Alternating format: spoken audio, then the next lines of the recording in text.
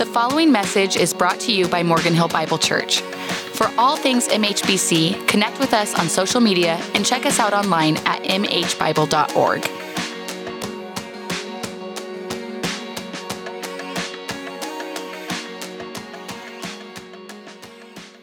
Amen. Well, good morning. Welcome again to Morgan Hill Bible Church. Before we jump into the sermon today, I want to give you a quick financial update from our church. We are already over a third of the way through our fiscal year. We start July 1 here with the end of the calendar year approaching. We are financially, like one of our elders likes to put it, having to continue to rely on God to provide. The way he likes to put it. I'm like, I like the optimism and the faithfulness. My view is often more skeptical than that, but that's why I have elders to help keep me in line. There's so much exciting things happening, and first off, I just want to say thank you, because I know in this room, and even those watching, there are so many who so faithfully and regularly and generously give financially to our church, and if it weren't for you, we could not exist and do the things that we feel God has called us to do. But there are many who are newer to our church, maybe who you've never leaned into that side of giving, whether here at our church or just ever. One of the things that I've been looking at is that oftentimes when churches have attendance increase, giving is the last thing if they're reaching people who aren't just other Christians, but are coming back to faith or new into Christianity. And I just want to encourage you, if you've never given that part of your life to Jesus and you're a follower of God, just to trust him and to pray and to ask what it is that God would have from you. I know if you're newer around here, you're probably thinking, well, there's the pastor talking about money again. Of course he wants our money. When I think of when it comes to giving, I was reflecting this last week in Philippians chapter 4, where the Apostle Paul, when encouraging that church about their giving and their donations to him, says that I want you to do this. He says, not for the gift that I will receive, but for the fruit that will increase on your behalf. And what he's saying is this, is that when you give, my motivation as a pastor and wanting you to give isn't just so that we can meet budget or pay salaries or keep the lights on. Those are great things. We want to do that. But primarily is the things that you will see God do in your life when you surrender that area to him that you won't see if you hold on to your money as your own. But when you start to worship him with even that area of your life, you'll see fruit increase in your life that isn't possible if you don't worship him with that area otherwise. And so I just want to say, if you've never given, or it's been a long time since you have, as the year end is coming, a lot of people make donations at the end of the year, just to faithfully pray about what God would have you do. And thank you for your help and participation in what God is doing here at Morgan Hill Bible Church. Well, we are in our second week of our series, More Than a Label, looking at salvation and the multiple impacts that it has across all areas of our life. And this morning, our primary focus is on the central event of salvation, and that is the crucifixion of Jesus. We're going to spend our time this morning looking at the cross and thinking of the accomplishments that are true in our lives because of what Jesus has done for us. You can almost picture the scene back in those days. It's a busy holiday season. The town, which is normally busy, has been packed full of family visiting, of tourists in. There's a holiday upcoming, so everyone's out and about getting their preparations for the meal and the celebration and all that is to come, making sure they have all of their supplies before the holiday itself. It sounds like I could be describing Costco this afternoon. I'm not. I'm actually describing the feeling that would have been true in the city of Jerusalem in the year AD 33. It was Friday, April 3rd. But it was a Friday unlike any other day in human history, because while thousands of people were in and out of the city getting those preparations ready for the Passover celebration that was to come, somewhere just outside the city walls, the Roman rulers were holding a crucifixion. And we know that there were at least 3 men who were being crucified right outside the gates along that road, and one of them was a man named Jesus.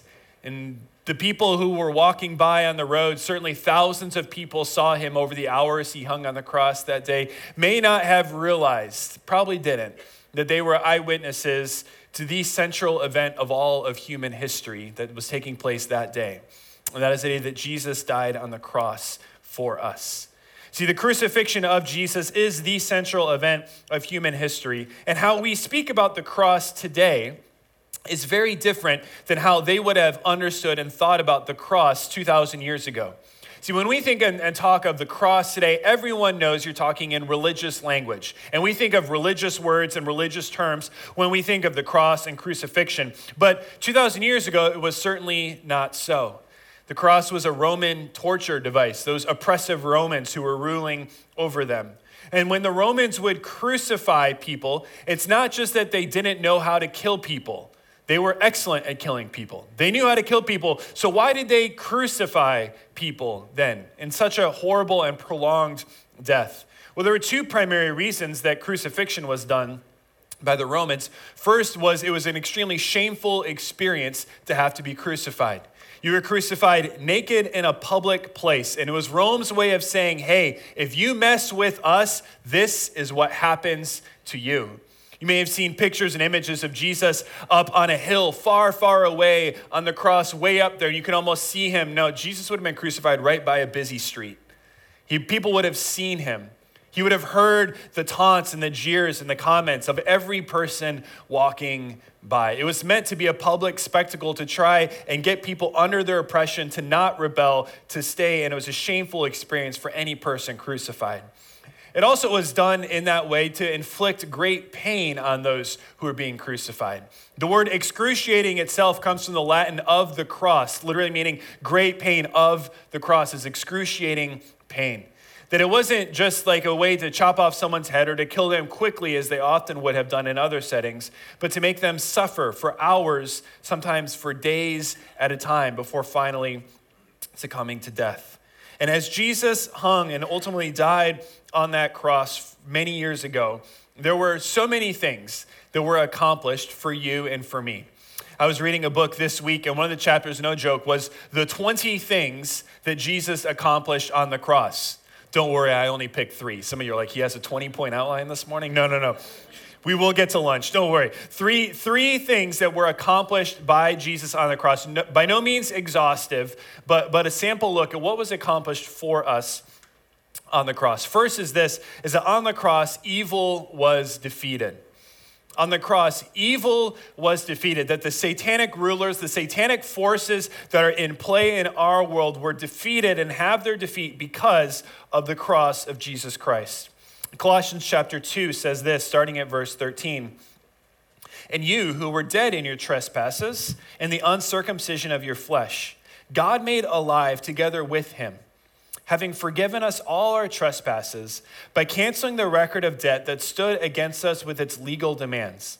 This he set aside, nailing it to the cross. He disarmed the rulers and authorities and put them to open shame by triumphing over them in him. Now we know that the rulers and authorities, they're not referring to Roman rulers. They're not referring to the Jewish rulers at the time. But we know this both from the rest of the book of Colossians as well as from looking at Ephesians, which was the book that went along with it. That rulers and authorities are talking about the demonic spiritual realm, evil spiritual forces. And look at that again, that it was on the cross that he disarmed the spiritual, the wicked forces of this world, and he put them to open shame, God did, by triumphing over them in Jesus Christ on the cross. Hebrews 2 puts it this way. Since therefore children share in flesh and blood, he himself likewise partook of the same things, that through death, this is talking about Jesus, that through his death he might destroy the one who has the power of death, that is the devil, and deliver all those who through fear of death were subject to lifelong slavery.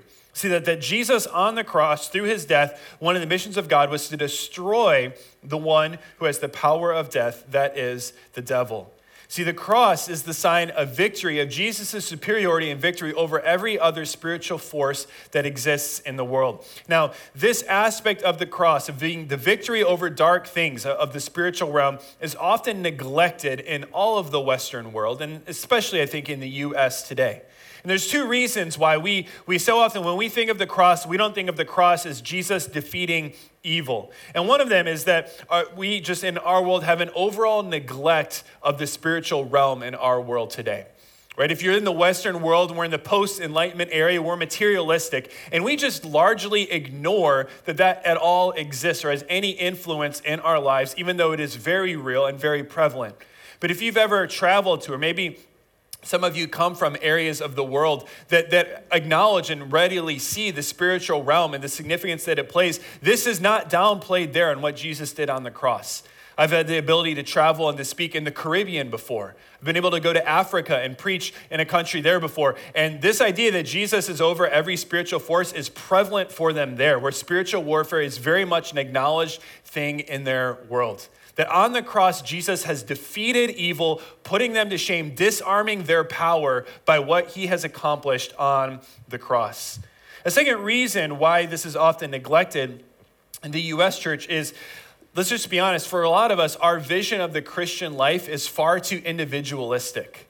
And when we think of what Jesus came to do, the first thing we think about is, well, he came for me. And don't get me wrong, we're going to get there. What God did on the cross is profoundly personal, but it's not just about you. All right, what God did on the cross is profoundly personal and has huge implications on your life, but it wasn't just about you. The goal of God in coming to save not just individuals, but God came to restore and to redeem all of his creation, of which you are certainly a huge part. Romans 8 says this, that the creation itself, looking forward one day, will be set free from its bondage to corruption and obtain the freedom of the glory of the children of God. See, when you place your faith in Jesus and become a follower of him, it's not just that you die one day and go to heaven, and this is just this individualistic thing between you and God, but you are now part of God's mission and plan of what he's doing to redeem and to restore all of creation back to its original intent and purposes. See, that was why man was made to begin with, back in the beginning of Genesis, not to reign with God in heaven, but to rule and reign here on earth is what God has called us to. And when we place our faith in Jesus, God calls us into this participation of what he's doing in the whole world. See, the cross is seen as a sign of victory.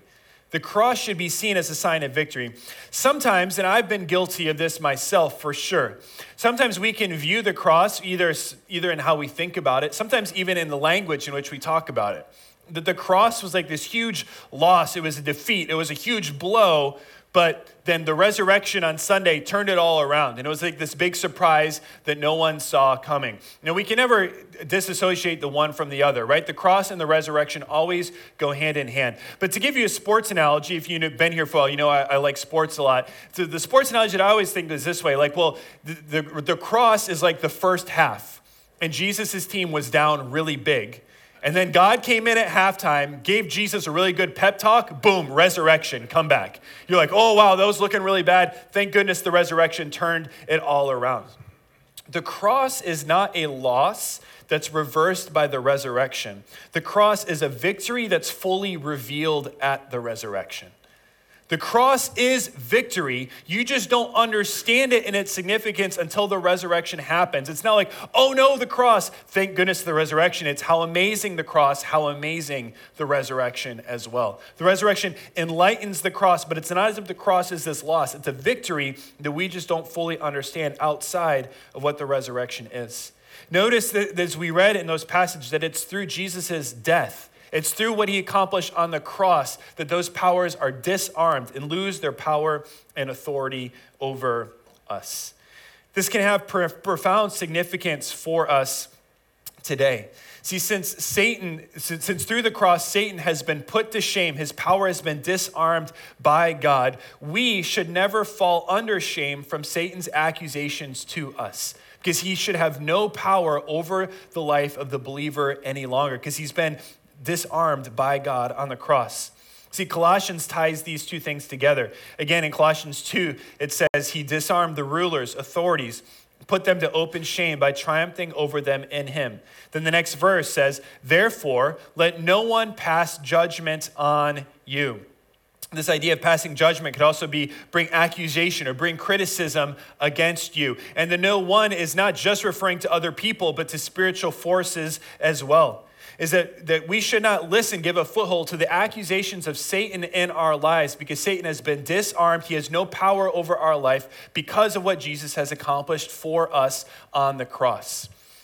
But a lot of us at times in our lives listen to the lies of Satan. He's the father of lies. And we believe the accusations that he brings him and give him power in our lives that he has no right to have. What do these accusations sound like? Common one that I've heard from people before is, well, my past defines my future. And we say this in ways, well, if you knew what I did before I came to Jesus, you would see that God doesn't really have a lot that he can do through me. Or it'd be, hey, if you could only see what my life has been like following Jesus, the train wreck, how bad I followed him, you would know that God can't really use me into the future. That's a lie from Satan.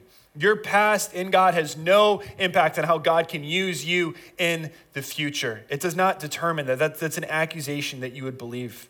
Another lie that he often tells people is he would love to isolate us. And so if you believe a lie, that's something in your life no one else struggles with. If there's something in your life that you're like, no one else would understand what I'm going through, that's a lie from Satan to try and isolate you away from the community of believers, from others. He often gives us accusations and lies for us to justify our own sin, right? The sin of well, it's private, so it's okay. It doesn't hurt other people, and so it's okay. Or how about this one? You've done this. I know I have. One more time I'll do this, and then I'll change. Right? Just this last time I'll sin, and then I'll change after that. Or the lie that I think we've all felt and believed in our hearts at some point is, man, I'll never be free from this. I could never have victory over this in my life. Those are all lies from Satan, who has no power over the life of the believer any longer. See, any thought that would isolate, shame, or discourage you is not from God. That's an accusation that is no grounds in your life anymore. Why? Because his power has been upset by the cross, and he has no power over the life of the believer any longer because of what God has done for us. So evil was defeated on the cross. The second thing we're going to look at that was accomplished on the cross is, secondly, that wrath was satisfied. That wrath was satisfied. Now, some of you perhaps have a strong reaction to this word wrath because it hasn't been well used, well defined in your world. It can often seem like God is this really angry old man up in heaven. He's like an angry school teacher looking for kids to get in trouble. And you just don't want to be one of those kids that he has to finger at. Like, why is God always so angry at everyone? When we see this word, the wrath of God. Well, let me try and flesh out for you scripturally why God's response towards sin is one of wrath, of punishment towards sin. See, we first off look at scripture and see that every single one of us is born in sin and we fall under the wrath of God. Romans 1 puts it this way: for the wrath of God is revealed from heaven against all ungodliness and unrighteousness of men, who by their unrighteousness suppress the truth. Ephesians 2 puts it this way: among whom we all once lived in the passions of our flesh, carrying out the desires of the body and the mind, and were by nature children of wrath, like the rest of mankind. See, wrath is the proper response of a holy, just, and loving God towards wickedness and evil. I'll say it again. Wrath is the proper response of a holy, just, and loving God toward wickedness and evil. See, we can't disconnect the attributes of God from his action of wrath towards sin. See, God is a holy God. What we mean by holy is that he is perfectly righteous. When you think of the morality of God and his purity, don't think of like, wow, he's like me, just a little bit better. No, literally, holy means he is completely set apart.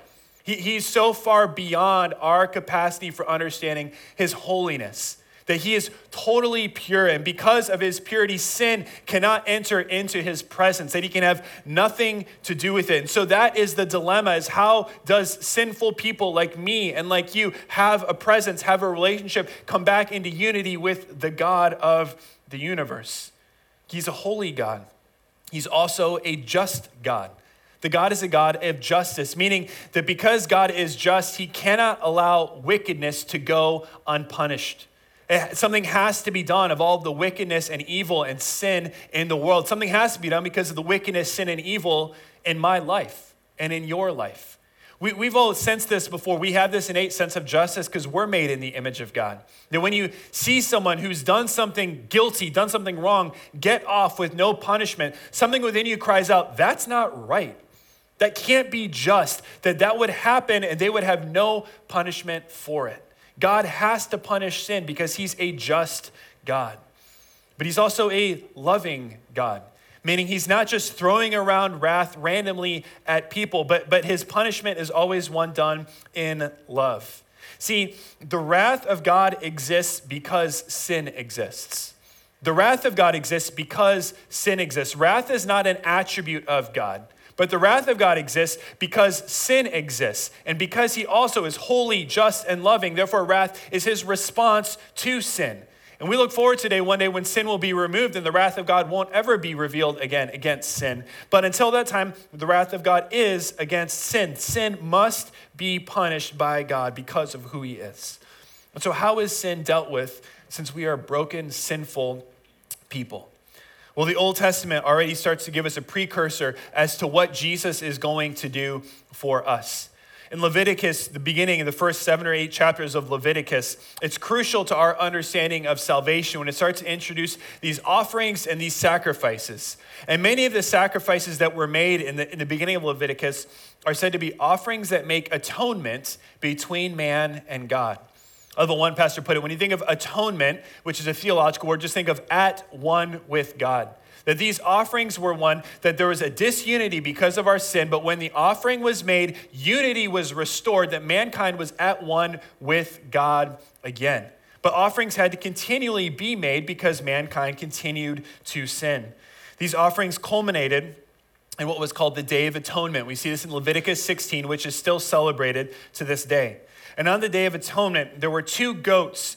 And the first one was sacrificed, and the blood of the goat was sprinkled at different places throughout the temple or tabernacle. The second goat was sent into the wilderness to bear the iniquities of the people's sin. That was called the scapegoat, from which we get the term still to this day. But the first one, after he was killed, the blood was sprinkled in different places. And one of the places that the blood was sprinkled on is in the Holy of Holies, in the most holy place. It was sprinkled on the mercy seat where the blood was sprinkled. And when it was sprinkled on the mercy seat where God's presence was, it was now mankind was forgiven because of the blood that was sprinkled there. That word for mercy seat is translated into the New Testament as the word we have propitiation. Propitiation, a sacrifice that will turn away God's wrath because of the blood. And we see this in Hebrews, twice in 1 John, and we see it again in Romans 3, from which I'll read for us. It says this, that we are justified by his grace as a gift through the redemption that is in Christ Jesus, whom God put forward as a propitiation, as an offering, a sacrifice to take God's wrath by his blood, to be received by faith. This was to show God's righteousness, because in his divine forbearance, he had passed over former sins. It was to show his righteousness at the present time, so that he might be just and the justifier of the one who has faith in Jesus. So on the cross, the wrath of God, God's righteous response that sin has to be punished. Sin must be punished for a holy God to have a relationship with people. How was this accomplished? On the cross, Jesus bore the wrath of God that should have gone towards me and towards you. He took the wrath of God so that you and I could know him. That on the cross, Jesus took our wrath. Or the wrath of God, excuse me. See, on the cross, when it comes to thinking about the crucifixion, so often, especially if you're of my generation who was raised with the movie The Passion of the Christ, which showed the gruesome physical nature of what a crucifixion would have been like for Jesus, we often, when we think of the pain of the cross, our minds go first to the physical beatings of Jesus. And that movie's done some good in that it's given us new light and perspective on it. And it certainly would have been far beyond anything that most, if not all of us, have ever experienced as far as physical pain. But the greatest pain that Jesus experienced on the cross wasn't a physical pain. It was when on the cross, the sin of the world and God's response towards that sin was thrust upon him for him to carry. See, he alone could be that sacrifice, the one who would take the wrath of God, because he's the only one who's perfect. Just as in the Old Testament, the sacrifices that they had to be from an unblemished animal, Jesus lived a perfect life. And so he's the only one who is qualified to represent us, to be the one to take on the sacrifice for sin. See, last week when Anthony did the great message talking about grace being this unmerited favor of God towards us, maybe you're asking yourself, how can God do that? How can God just take sin? Does he wave a wand and it's gone? Like, what happens to all of this sin? How can God just give us grace? What happened to the sin and God's response to the sin is it was all placed on Jesus on the cross. Is that the penalty and the punishment for our sin was given to him.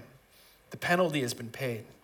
As Romans 5 puts it, since therefore we have now been justified by his blood, much more shall we be saved by him from the wrath of God. Because we've been made right with what Jesus has done, we don't have to live in fear of the wrath of God coming for my life. Why? Because Jesus has already taken it on him. See, one of the profound implications that this can have on our lives is when we understand this. If you are a follower of Jesus, I can promise you this morning, that God will never punish you for your sins. If you're a follower of Jesus, God will never punish you for your sins. Now, I'm not saying there won't be earthly consequences to your sins, right? There are still consequences to your actions. So yes, that still happens. I'm not saying that if you're a follower of Jesus, your life will just be great and there'll be no difficulty, no challenges. No, because the Bible also teaches us that God disciplines those whom he loves. So yes, there will be hardships, there'll be discipline that God brings into our lives. But God will never punish us for our sins because the punishment for your sin has already been taken care of by Jesus on the cross. And sometimes when we go through hardship in life, we can start to, and even I've been guilty of this certainly at times in my life, start to think, is God doing this to punish me for my sin? If you're a follower of Jesus, the answer is always no. There's no punishment left. Jesus already took the whole thing. There's no leftover punishment that now you or I have to take for our sin. All of the punishment for sin was placed on Jesus on the cross. That he bore the wrath of God for us there. See, the third thing that Jesus accomplished for us on the cross is that on the cross, your place was taken. On the cross, your place and my place was taken. We call this the idea of substitution.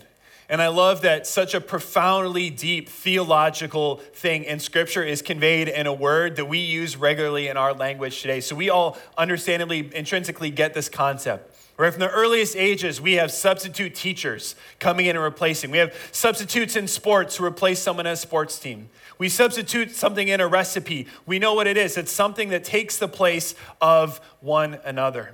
And when we think of the cross, we should never think Jesus deserved to be up there, and we should always think, I deserve to be there. That on the cross, I deserve to be there, and Jesus took my place on the cross. 1 Peter 2 says that he himself bore our sins in his body on the tree, that we might die to sin and live to righteousness. By his wounds you have been healed. 1 Peter 3 says that Christ also suffered once for sins, the righteous for the unrighteous, that he might bring us to God, being put to death in the flesh, but made alive in the spirit. See, Jesus volunteered to go in your place to the cross. Jesus volunteered to go in your place to the cross for you. That's why John Stott, in his classic book, The Cross of Christ, says that the essence of sin is man substituting himself for God, while the essence of salvation is God substituting himself for man. The essence of sin is man saying, nope, I don't need God. I can put myself in the place of God. I rule. I can tell myself what is right and wrong. I get to determine my life. I'm the center of the universe. It's putting ourselves in the place of God. But salvation is God putting himself in our place and taking what we deserved on himself. See, sometimes, and I've heard this from others, and maybe you have before, I've certainly seen this online. When we talk about the wrath of God and Jesus taking our place on the cross and bearing the penalty for our sin that we deserve, an argument that sometimes is put forward by people is, well, isn't that cosmic child abuse? Like, how dare God? Like, how does he get the right to do that to Jesus? Like, why is he so mean that he would inflict that punishment on someone who doesn't deserve it? Like, that's abuse in our world, right? Like, what is God doing? That's so crazy. I could never worship a God like that. Well, there's two ways that this idea that on the cross this is some sort of cosmic child abuse, it falls short. And the first one is this, is that when it comes to the cross, Jesus went willingly with full knowledge of what was about to happen. He went willingly with full knowledge of what he was going to walk into. Jesus was not caught off guard when he was nailed to the cross. If you read through the scriptures, he's mentioned this for years in advance of where he is going. He knows what's about to come. And he goes with full knowledge to the cross. This is why in the Garden of Gethsemane before, why he is so overcome with sorrow, because he knows the pain, the experience that he's about to go into. He's not blissfully thinking, all right, let's get this over with. No, he knows what he's walking into. And yet he chose to do it. In Hebrews, it says that for the joy set before him, he endured the cross. And that joy is, yes, the glorification that he has now that he's risen and reigns. But I can't help but think that joy is also that on the cross, as he was contemplating and when he went willfully and knowingly, the joy was your name and my name. That he knew you and counted you worth it. And so he went to the cross willfully and knowingly because he loved you that much, that he wanted to go take your place and he wanted to go take my place. So Jesus went willingly with full knowledge to the cross. The second problem that this cosmic child abuse argument has is that it's this idea that God is punishing someone else for our problems. Now here's where this falls short. This is where the doctrine of the Trinity is always so helpful. God doesn't punish someone else for our sin. God himself takes the place for our sin, right? Jesus is God. And so God sees the problem and then God himself offers the solution. It's not as if God finds someone else to take the place. No, God says, this is the problem and I will fix it myself by what I'm about to do. And that Jesus isn't just man on the cross, but Jesus is fully God as he dies for our sins on the cross. Now, what's amazing about this idea of substitution is that Jesus takes our place and then we get to take his place alongside with him in the family of God. And all that we have in the Christian life is because of what Jesus has done for us.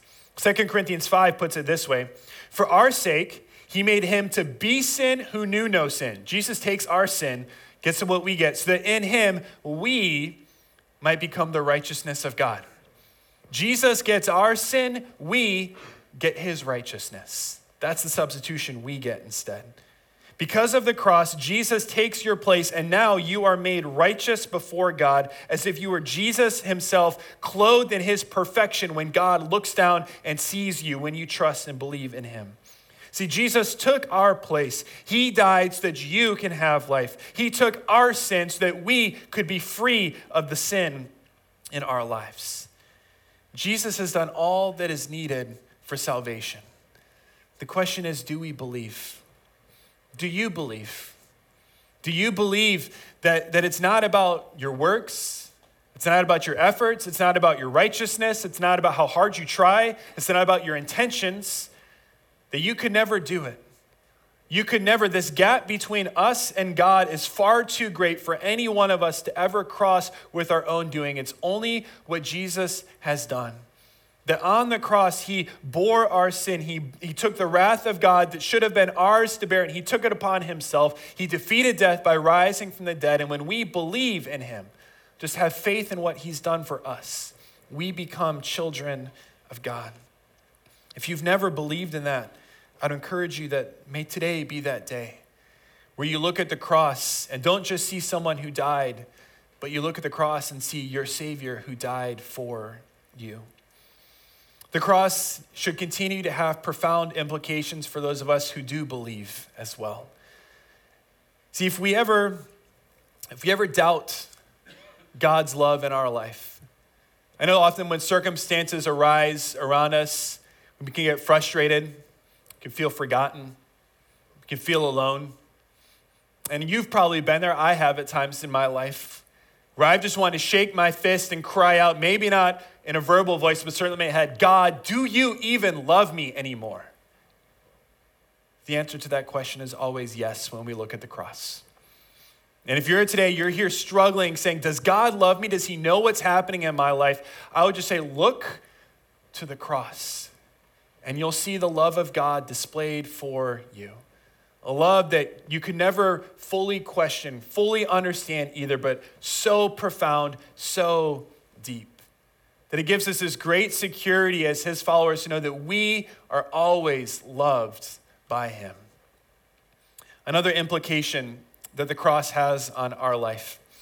Here in the U.S. this week, of course, we get to celebrate Thanksgiving in a few days. And likely for all, or certainly most of us, if not all of us, will gather around tables with others. Maybe some of us have already done that this weekend. And we'll share things that we're thankful for, right? Because culture tells us to. Here's the tip. Make sure you're one of the first ones to go. That way not all the good things are taken when it comes to what you're thankful for.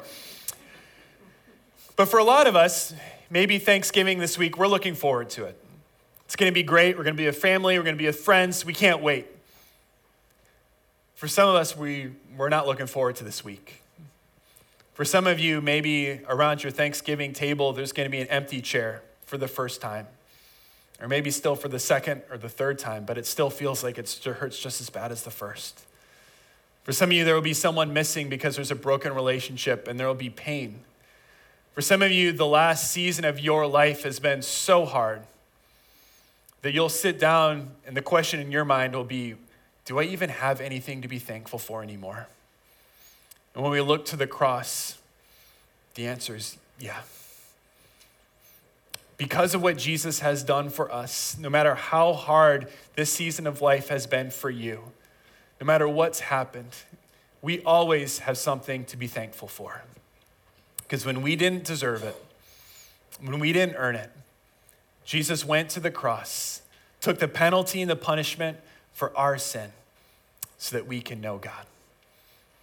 God, we thank you for what Jesus did for us on our behalf on the cross. God, when we feel alone, abandoned, rejected, when we feel thankless and overwhelmed by the circumstances and challenges and difficulty of life, would you remind us of what you've done for us? Would you bring us back to Jesus on the cross, the greatest display of love ever given? God, for any who are here this morning and who have never placed their faith in you, may today be that day where they recognize that you just didn't die on a cross for people, but you died on a cross for me, for my sin, because you loved me that much. And all you're calling for us to do is to trust you, to believe in what you've done. We thank you for Jesus. We pray this in his name. Amen. Thanks for listening. Continue the conversation with us on social media. Never miss a message and subscribe to our podcast on iTunes.